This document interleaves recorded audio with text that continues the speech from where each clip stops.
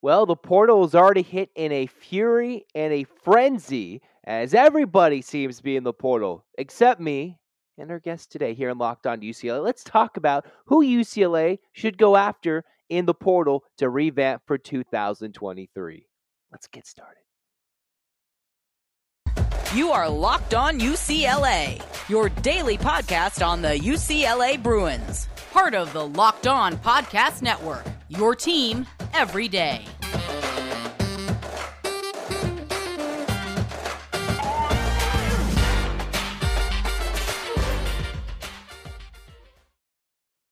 Hey everybody, I'm Zach Anderson Yoxheimer, joined once again by UCLA Hall of Famer Ed Kazarian. And before we ask him all about the transfer portal, we say thank you for making Locked On UCLA your first listen each and every day. It's free wherever you get your podcasts. It's available on YouTube as well. Like, comment, subscribe. Just know this episode is brought to you by Omaha Steaks.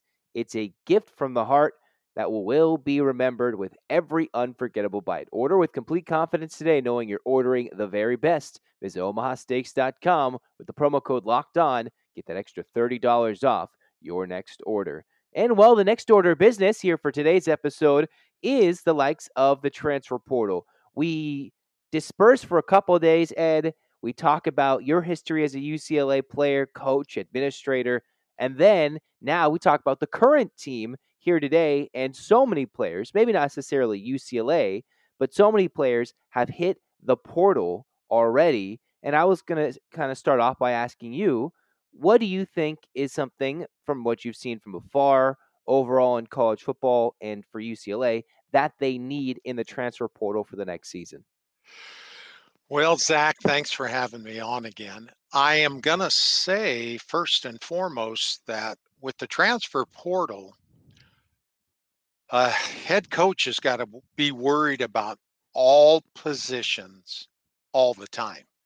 Just because the nature of how things are changing at such a rapid pace, it's hard to say that, oh, we should concentrate on any one position because we got to be concerned about all positions. For example, we have a kicker that has done all our kicking the last 3 years, our punting this year. It's like two positions, and he enters the portal, Nicholas Barr-Mira. And so going into the bowl game, you can't solve that problem, but you got to look to the future and figure out how we can be in a position to have a backup or somebody qualified with injuries and everything at all positions. I'm sorry, I'm not qualified to talk about specific positions and needs and who UCLA and Coach Chip Kelly should go after. But I do think it's something that's straining college football coaching staffs right now. I can see why the coaching staffs in football have grown so much, especially in the last couple of years, to accommodate having enough people to scout and evaluate and constantly recruit the players that you have, as well as look at all the other college players that are entering the portal every day. I think we have upwards of 1,000 that have entered the portal already, because December 1st is the first day that college football coaches can contact kids for the next 45 days. So there's a lot going on, and the transfer portal is really a big one. And then I want to kind of go back to when you were coaching. What was it like then when you were recruiting? I know you were more of the offensive line and then the one head coach for the one game for the 2 weeks. We'll get to that again. But for being being a coach back then, what was it like what was the transfers like back then compared to now, how like it's the portal, you can one-time transfer, go anywhere. What was it like back then building a program for 3 to 4 years of having a player at a time?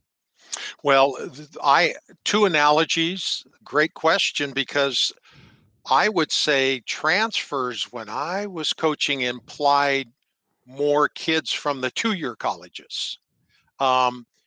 Because anybody that came into your program that was from a 4-year would sit out a year. So it was 2 years later that you'd be able to benefit from something like that. So I'll go back to 1972 when I attended UCLA. We had, I want to say, don't hold me to it, 11 community college transfers to build the team from a 2-7-1 in 1971 to what turned out to be 8-3 in 1972, and we did it with 2-year transfers. So I guess the analogy would be the transfer portal today uh, is wild. It's wide open now, but the 2-year colleges was kind of our way to maybe solve that problem. The other example I'll give you is when SMU received the death penalty in 1986.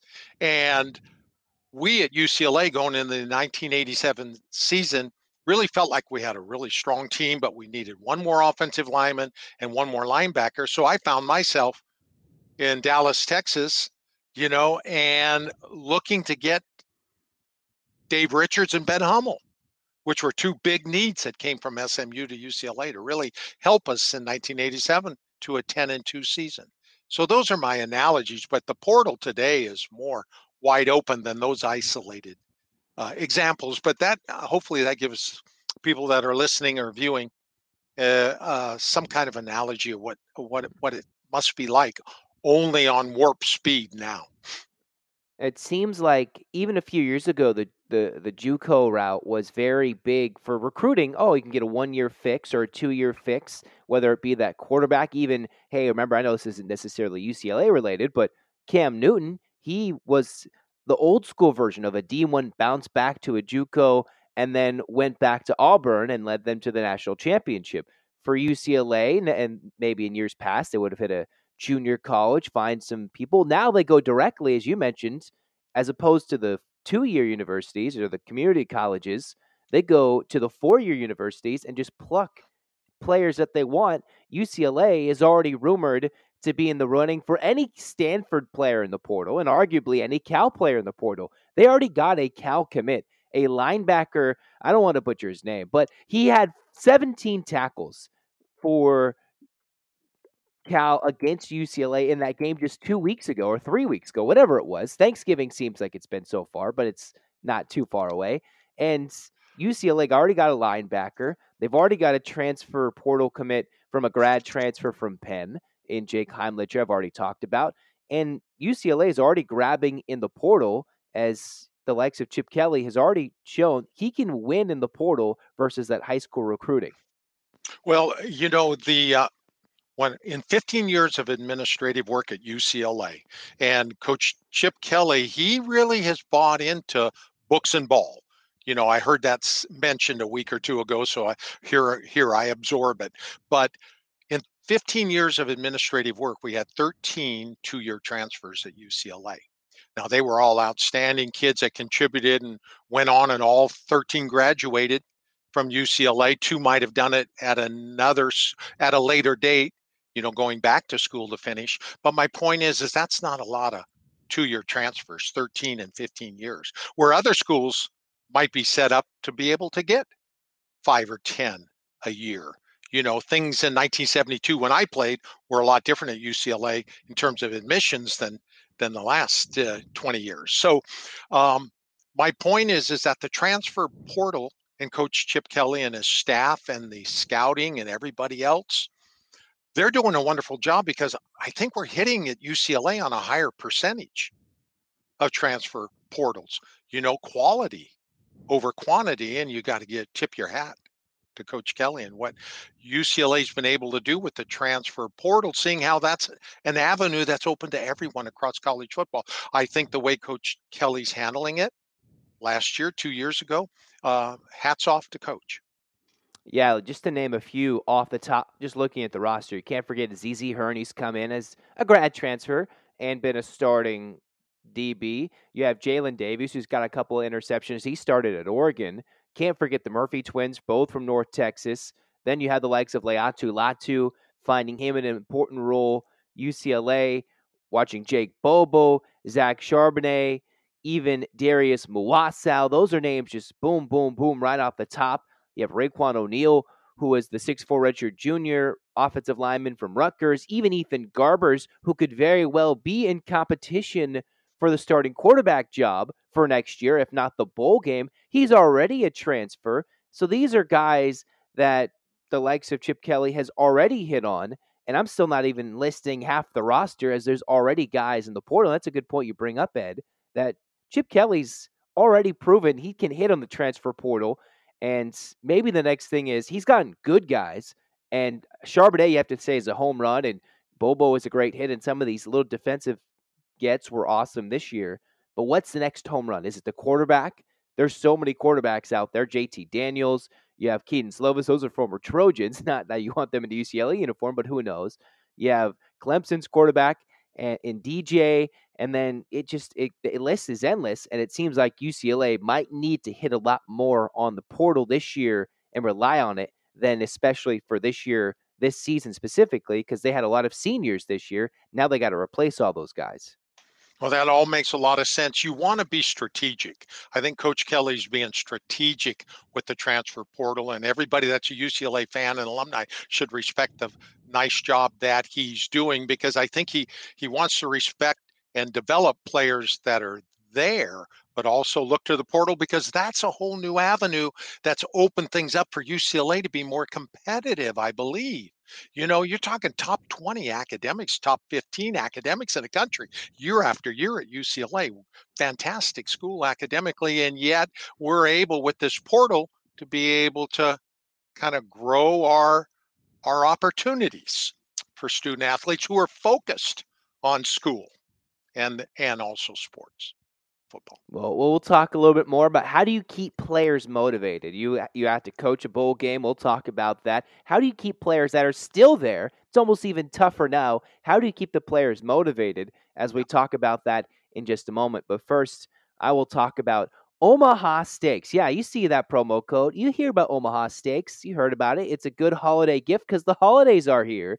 You can achieve gifting greatness when you give the gift of perfectly aged, tender, and delicious Omaha Steaks. The steak experts at Omaha Steaks have put together special curated gift packages, taking the guesswork out of gifting and making you a holiday hero. Go to omahasteaks.com, take advantage of 50% off site-wide, plus use the promo code locked on at checkout to get an additional $30 off your order. Once and again, you can get 50% off site-wide on omahasteaks.com, and then with the locked on promo code, get an additional $30 off. Omaha Steaks is ready to ship your order right away, so shop early and beat that shipping rush. You know it'll be crazy during the holiday season, as it already is.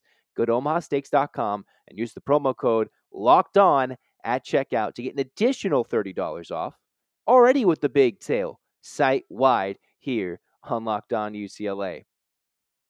In the meantime, as we bring you back, Locked On UCLA, it's Zach Anderson-Yoxheimer alongside Ed Kazarian as we get to the second segment of this jam-packed episode. Maybe we won't be throwing individual names because there's still more names to go in the portal. There's still more guys to be committed, and UCLA already has that Cal linebacker commit, the Penn grad transfer commit, even though the portal technically wasn't officially open, but he committed to UCLA, or maybe he did one way or the other. UCLA is racking up the commitments, and we'll keep tabs on those throughout the week. But what I wanted to ask you, Ed, was the fact that there's players still on this roster that have to play another game against Pitt the day before New Year's, December 30th in the Sun Bowl. What was your reaction before we get to the motivation factor into them being named to the Sun Bowl? Was that the right bowl, or is that just a disappointing end of a bowl game for this season? No, I don't think it's a disappointing end at all. And I think the Sun Bowl's a class bowl. Anytime there's a bowl game in the state of Texas, they take a lot of pride in their bowl games. And UCLA's been to the Sun Bowl a few times. They were all great experiences. And Sun Bowl committee and the executive director and the people involved in it have done a great job for decades. So I mean, I'm excited for UCLA to be able to have that opportunity. If you're looking on YouTube, you can see on Ed's shirt, it says UCLA Sun Bowl. How many Sun Bowls have you been to specifically? Well, I have been to 3 of the 4 that UCLA's participated in. This one's from 2005, a 10-2 team with Coach Durrell that was down 22-0 to Northwestern before we knew what happened, and then came roaring back to win 50-38. So I've been experienced them in 1991 as a coach, and 2000 as an administrator, and then again in 2005. And what was your record of those again? I think winning record, I believe.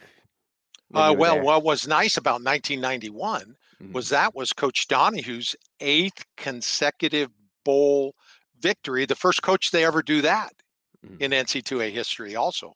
Besides winning 7 consecutive, there was 1 or 2 years we didn't go in 89 and 90, and then 91, 9-3, and head to the Sun Bowl, and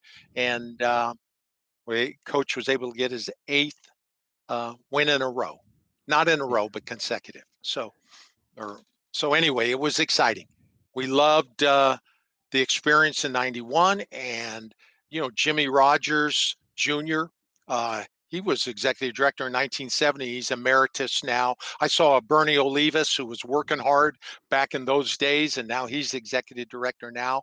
The people in El Paso take this seriously. It's going to be a great experience for our student athletes. So getting to the motivation part real quick, if I could just talk about that. The kids they need to know winning the game is what's fun about a bowl game. So convincing them that winning the game, that's where those memories are going to feel more long lasting. And that's really important. But next is, guys, we're going to have as much fun as we possibly can, as long as we stay focused on winning the game. So win the game, but let's have as much fun as possible. The bowl game will have a lot of activities. There'll be gifts. Let's do a lot of preparation and work hard here on campus before we get to the bowl game so we can enjoy the bowl game experience. So you kind of you try to have 3, 4 things that you have our student athletes focus on leading up to traveling to El Paso.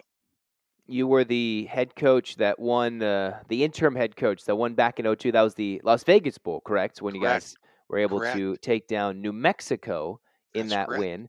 And so you had to have those couple weeks leading up to it. You had 5 less days to wait for your bowl game because you guys had to play on Christmas Day.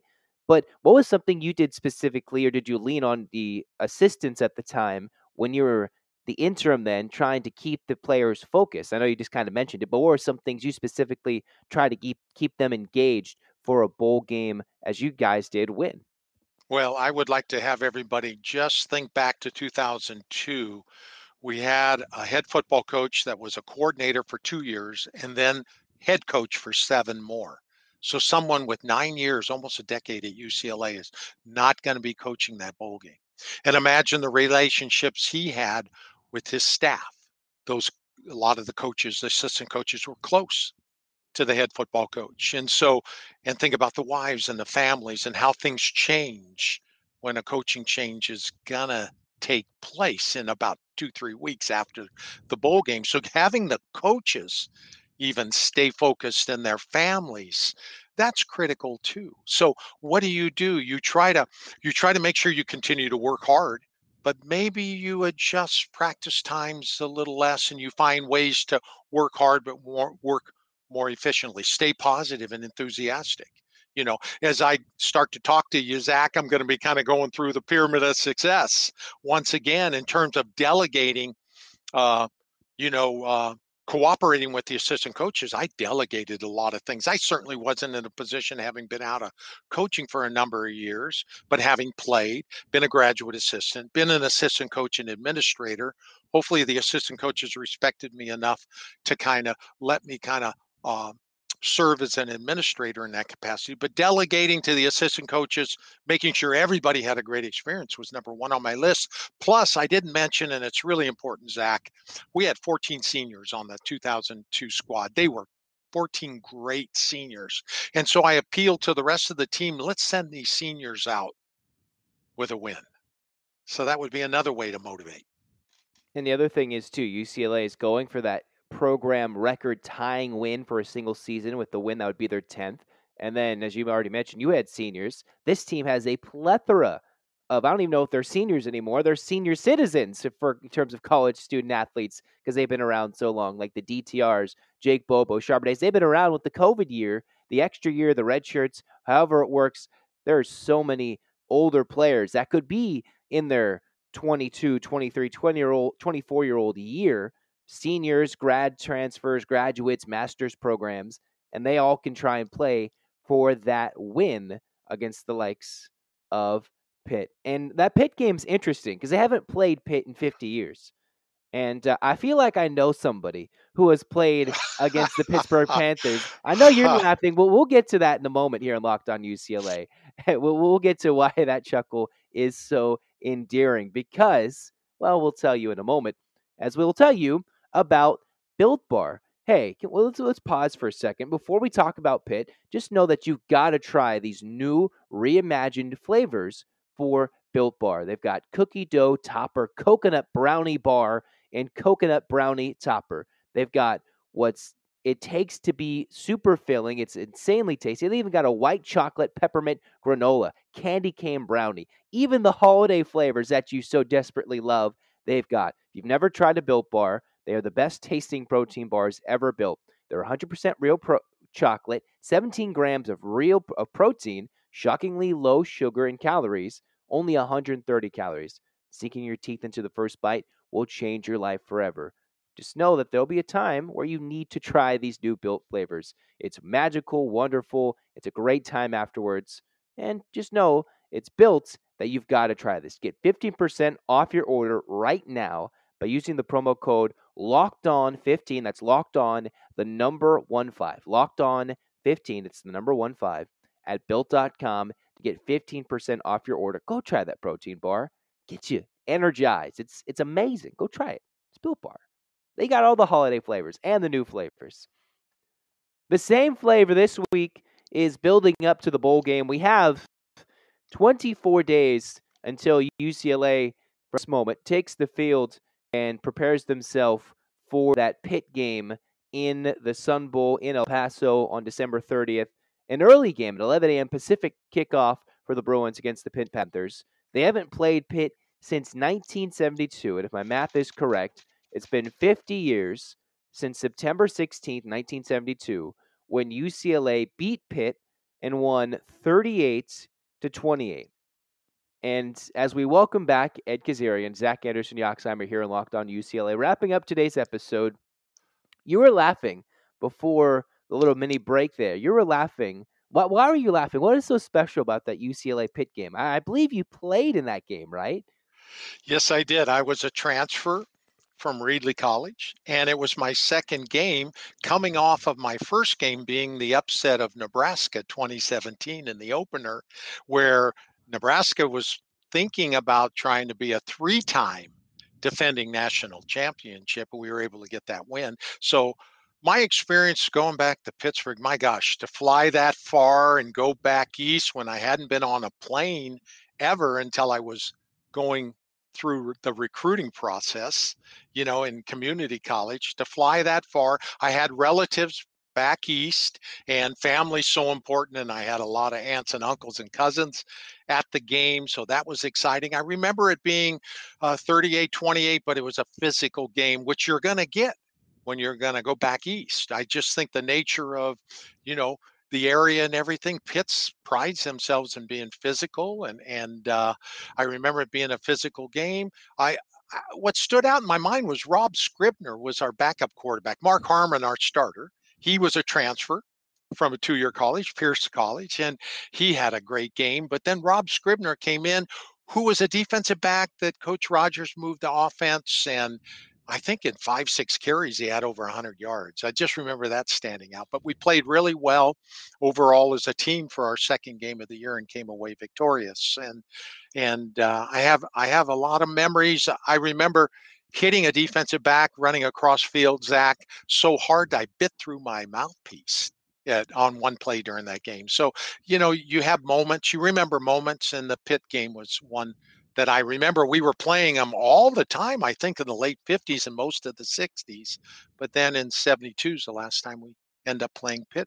And so this will be exciting. They have two quality teams. It's a great matchup. You've got 9-3, 8-4, and you've got a great matchup at the Sun Bowl. I think they're looking forward to it, and we should look forward to it too. One more thing on motivation, Zach, and is that I've been around 6 of the 9 10-win seasons. I think you mentioned it, to get our 10th 10-win season, that's motivating, and that's something that the players should think about.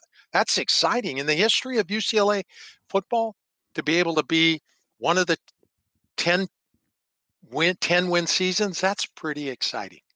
Yeah, no, it's a mouthful. One of the 10-10-win seasons as Thank you for the help. No worries. But yes, I mean, despite the lack of a Rose Bowl appearance or even a possible college football playoff bid and UCLA, well, they talked about doing big things.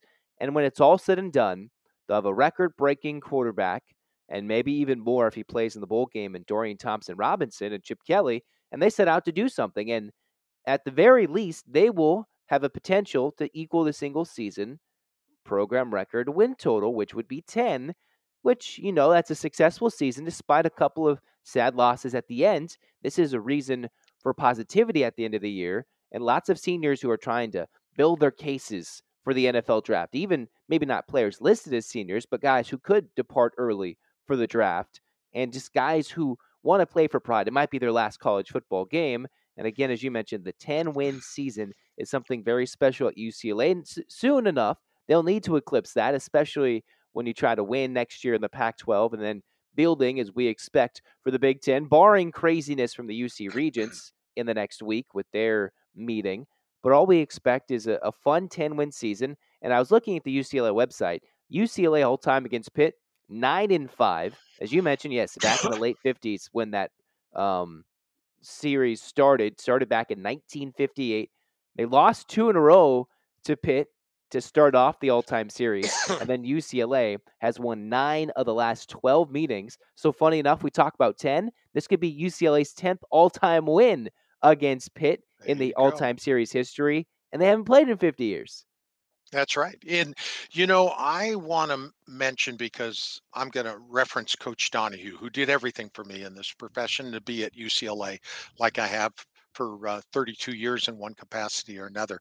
Coach Kelly, Chip Kelly, when Coach Donahue passed July 4th, a year and a half ago, when he talked about Coach Donahue, he said, "We will always love and play hard for Coach Donahue."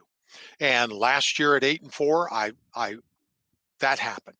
This year at 9-3, every game, I think that happened. So I think I'm really appreciative of that, and I think the players can also have that, knowing that, hey, we will always love and play hard for Coach Donahue.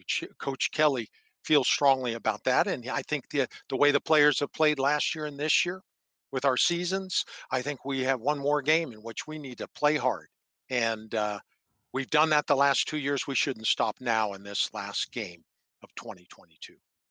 And even though it's a bowl game, this is practically the offseason. You build for 2023 with these practices, although with the portal, there's still the importance of spring practice, yes, but these are the building moments to seeing which guys can earn potential playing time next year, not just the bowl game, and then building their stock for the rest of their football career, whether it be at UCLA or in the professional ranks or somewhere else. These are key practices, whether it be a couple extra 12 practices or 10 or whatever the number is leading up to the Sun Bowl, depending on how many practices they have. UCLA, this is a good building opportunity to hit the portal and see what they have. If DTR doesn't play, what has Garbers got?